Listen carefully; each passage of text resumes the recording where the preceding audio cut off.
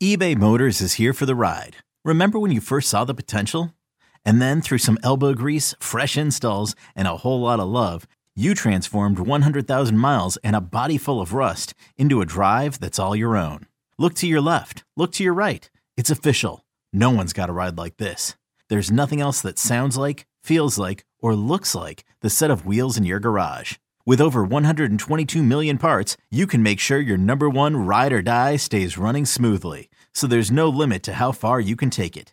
Brake kits, turbochargers, engines, exhaust kits, roof racks, LED headlights, bumpers, whatever your baby needs, eBay Motors has it. And with eBay Guaranteed Fit, it's guaranteed to fit your ride the first time, every time, or your money back.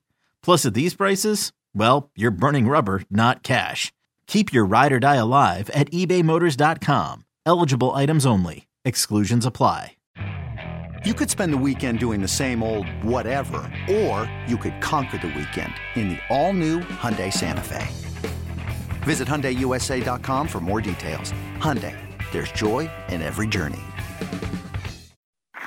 This is Sunday Skate with Scott McLaughlin and Andrew Razor Raycroft. Brought to you by Shaw's and Star Market. Perfecting the art of fresh on WEEI. Marchand closes. Looks for a seam to Bergeron. Bergeron fights it clear. DeBrusk scores! Welcome back, Jake! It was a really weird feeling, actually, before the game. I felt that I was obviously focused and determined, but I've been waiting for this day for a while, and I just wanted to get a goal. I just wanted to get the first one. It was great play by Marshy, and to get that even after the goal, it felt a little bit weird to be out there. The game of hockey, it's at such a high pace, and there's lots of different reads and things, and it was a good feeling out game for sure. It was a big win by our team.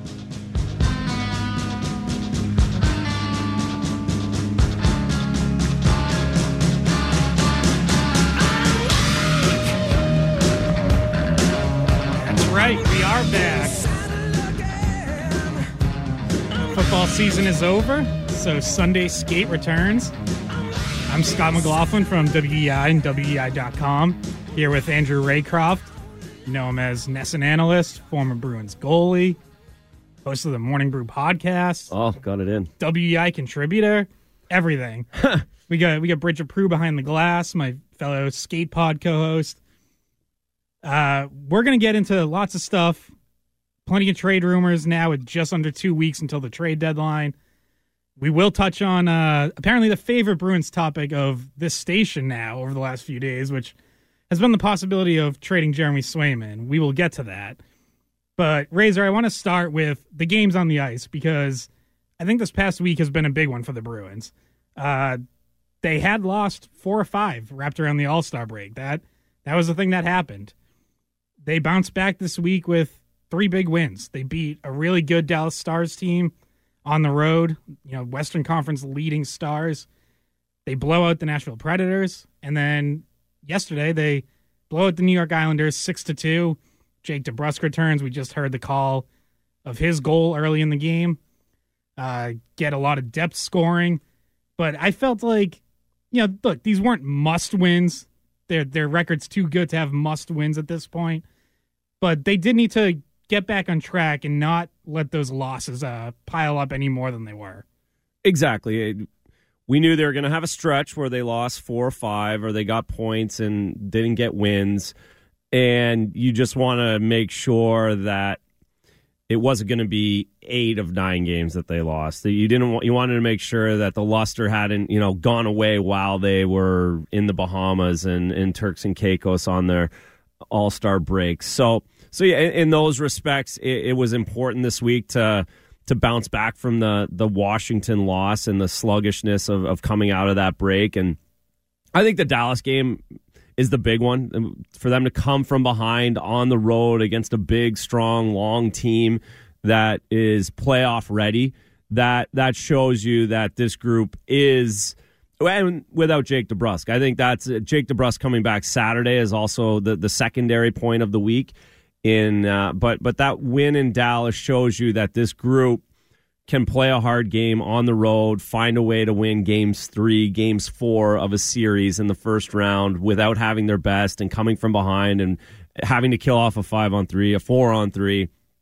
that shows the moxie of the group. And then Jake DeBrusk coming back yesterday, scores on the first power play, automatic. The puck starts moving around a little bit better. He gets it to the front of the net, and you feel relief in the fact that this group, oh yeah, it is really deep. Oh, when everyone gets slotted properly in the lineup, oh, they are really hard to play against. Oh, they do have all the matchups. Oh, Trent Frederick can play center at some point in his career. Oh, this all kind of works out really well. Yeah, and it's crazy when you think about it was exactly 1 year ago today, Jake DeBrusk got demoted to the fourth line. He was in a prolonged slump that was going on almost 2 months. He had the open trade request, and it was right around this time that he started to turn things around last season. A couple games later, he gets promoted to the first line and really hasn't looked back. He finished last year strong, rescinds the trade request over the summer. Obviously, there is the link to Bruce Cassidy getting fired. I don't think the timing was a total coincidence there. Then is having a great season. Is playing the best hockey of his career before he gets hurt. And, when he first went down, you didn't think the Bruins missed him all that much right away because they're still beating up on some bad competition. I think this mini slump that they went through, facing some tougher competition, you start to see how important DeBrusk is, and you start to see that, yeah, they actually do miss him. They kind of struggle to fill that spot on the top line without him. Craig Smith would have some good games, and other times he'd be a little quiet like he has been for a lot of this season. They'd move Pasternak up, but then that would take away from Krejci and Zach on the second line. They tried the Taylor Hall experiment, flipping him to the right side. That didn't really go well. And then when you just mentioned the power play, that was struggling. It was 0 for 20, and they had broken out of it Thursday night. They got a power play goal from Bergeron Thursday night. But you see that right away yesterday, how important DeBrusk is, where he's so good in that net front role, and not just in the sense that he can screen the goalie or deflect shots, but he makes plays. He makes plays in tight. They can run plays through him, and he's so much more dynamic than some of the other options that they tried there. No question. His ability to retrieve pucks, his ability to have the hockey sense necessary at the top of that crease, to be able to recognize when it's a rebound, when he has to open up to take a pass, when he has to get down to the corner to be an option to relieve pressure. And the other point of Jake DeBrusk being out of the lineup is Thomas Nosek. So when you lose both of those guys, I think what we saw is a team that's really, really good that won 10 of 11 games. But then you also saw what happens in the National Hockey League when you have a bunch of injuries and guys are playing out of their position for an extended period of time of more than 1 week or more than 3 or 4 or 5 games. And the season starts piling up and it starts to compound. You can't get out of these little slumps without getting healthy guys back. And that's why injuries are such a big issue in the league. If you lose someone for 5-6 weeks, at some point that does catch up to you. And the Bruins have been fortunate to this point to only have it happen to DeBrusk. But I think we saw it a little bit with Forbert as well when he was outlined. The PK started to struggle at the end because you have guys in and out of that position that really can't sustain it. So very important to have Jake back. And the timing of it is good because Don Sweeney, the organization, can really see this team for what they are for 4, 5, 6 games and have that refreshed in their brains while they're making decisions going into the trade deadline. Yeah, because we've also seen some teams at least start the process of closing the gap on the Bruins. And, whether that's on the ice with teams like Tampa and Carolina beating them just before the All-Star break and, maybe gaining a little confidence in that head-to-head matchup, or the Rangers going out and trading for Vladimir Tarasenko, the Maple Leafs going out and trading for Ryan O'Reilly. Those are big trades. Those are teams that are saying, we're in it. We're not just going to roll over and let the Bruins win the conference. Like, they're not subscribing to the theory that this is the Bruins' year. So you see those teams making those moves, and, when the Bruins lose a few games, you kind of start to wonder, okay, like, how much better are they really than some other teams in conference? How big is that gap? And to your point, now you get DeBrusk back and you get that full reading of exactly where you are. And just, again, these 3 big wins help your group get confidence again that, yeah, we're still the best. Yet these other teams are making moves. They might pick off a win from us here and there, but we're still the team that's being chased. These guys are all trying to get to our level. They're better than everybody. They really are. The Carolina's close. Carolina will be a tough matchup, but the way it's going to set up this season also changes some of the narrative that we had last year, where they not quite sure, are they getting Tampa, are they getting Carolina? We sat here a year ago and talked about what the best matchup was for them. Now it's kind of irrelevant because Toronto and Tampa are going to play each other, so who knows who wins that? You don't know who you're getting in the second round if you want to play this game. And then obviously you're not seeing New York, Carolina, New Jersey. You're not going to see any of those teams. You're not going to see two of them for sure. One of them you're not going to see until 8 weeks into the playoffs. And who knows what everyone looks like at that point. So that's also the beauty of the trade deadline talk and the matchups and are these teams closing the gap. The reality is we talk about 5, 6, 7 teams. It only matters 2 of them.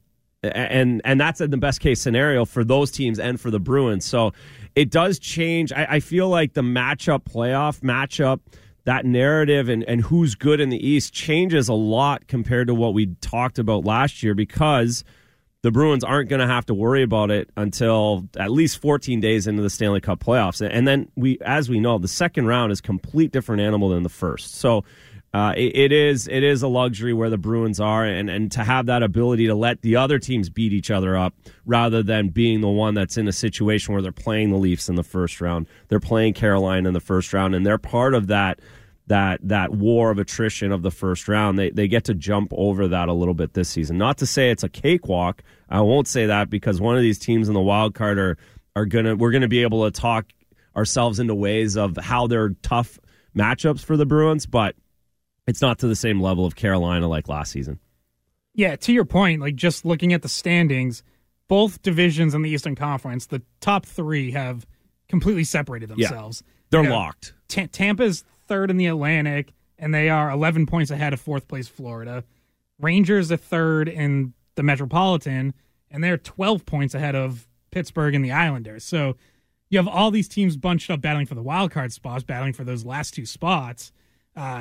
But yeah, the top 3 is set. In the Bruins division, most likely they're set as the number 1 seed. Yeah. You know, they're 13 points clear of Toronto. Nothing's clinched yet, but you pretty much know, to your point, like it's going to be Toronto versus Tampa, so one of them is getting knocked out right away. It's crazy. Yeah, it is absolutely nuts. And again, on the other side, it's the Rangers. I feel very comfortable saying it's going to be the Rangers and it's going to be New Jersey.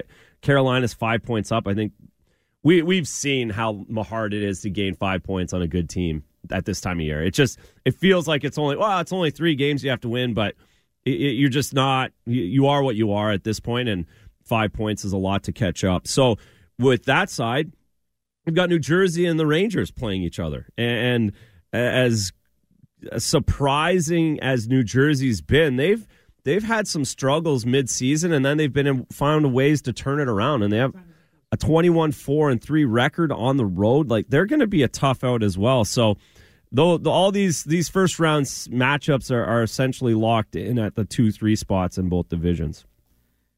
Yeah, so as we look around the conference, mentioned what the Rangers and Leafs have done. We're going to get into what the Bruins need to do, but Razor, what do you think we've learned about this team recently as their depth has been tested? Are they good? Do they need to add? They're going to add. That is just because you have to add. You have to do a little something at the deadline. Now, I am not the subscriber. You don't need a Vladimir Tarasenko. You don't. There's not anything that you look at this lineup and they specifically need X, Y, and Z, which is nice. It's a great luxury to have. But certainly you need depth. You need guys that are willing to be 13 forward, 7. The back end always is going to be an injury, and they've been so fortunate to have all 6 of them playing as well as they have. But it's the law of averages when you're playing 28 playoff games that someone's going down, and when you have the expectations the Bruins have, there is depth necessary. But I don't see where it's like they need a right wing for the power play, or they need that. That's the beauty that Don Sweeney has, is that he can put a few different lines in the water and see what comes up from that. Are you surprised at all by the way that obviously it's great that they've had their 6 defensemen healthy, but that they haven't even made an attempt to do any sort of rotation or get a guy like Jacob Zaboral in, or even, Mike Riley and Anton Strawman and down in Providence? Like, because I look at that and it's like, well, those guys have all played in the NHL and could potentially be depth pieces that help you at some point. But I don't know how you could possibly have a clear read on just where those guys are, because it's been so long since any of them have played in an NHL game. They don't have a clear. They have a pretty good read internally, I would say. I think they've formed opinions about all of these players. I think it's still been too early for them to worry about that. Just the way the schedule is lined up. We talked about the 4 tough games prior to the break. Then you have the break. Now it's been every other day. The schedule hasn't been too taxing. Wait till February 27th, essentially. That essentially starts locking in load management. February 27th, the Bruins play in Edmonton. 28th, they're playing in Calgary. That's probably a night where they're like, okay, we're going to start load managing. Someone's jumping in the lineup. Someone's jumping out in Calgary then on the Tuesday night. And then they have 5 other back-to-backs after that. So you've got afternoon games through March, and what do we got? 1, 2, 3, 4, 6 afternoon games, 7 afternoon games. So you're going to see that load management in March. Up until now, you want to keep extending. You want home ice advantage, so you still have to keep extending. You don't want to let that gap get any more than 7 points. But I think they're going to start making assessments on guys and getting more people like a Zaboral in the lineup and get them a little bit playoff ready, if necessary, in the next 6 weeks. All right, we're off and running here on Sunday Skate. You can join us. Phone number 617-779-7937. You can text in 37937. We'll be back with more. We're going to do trade talk, so plenty of that coming up.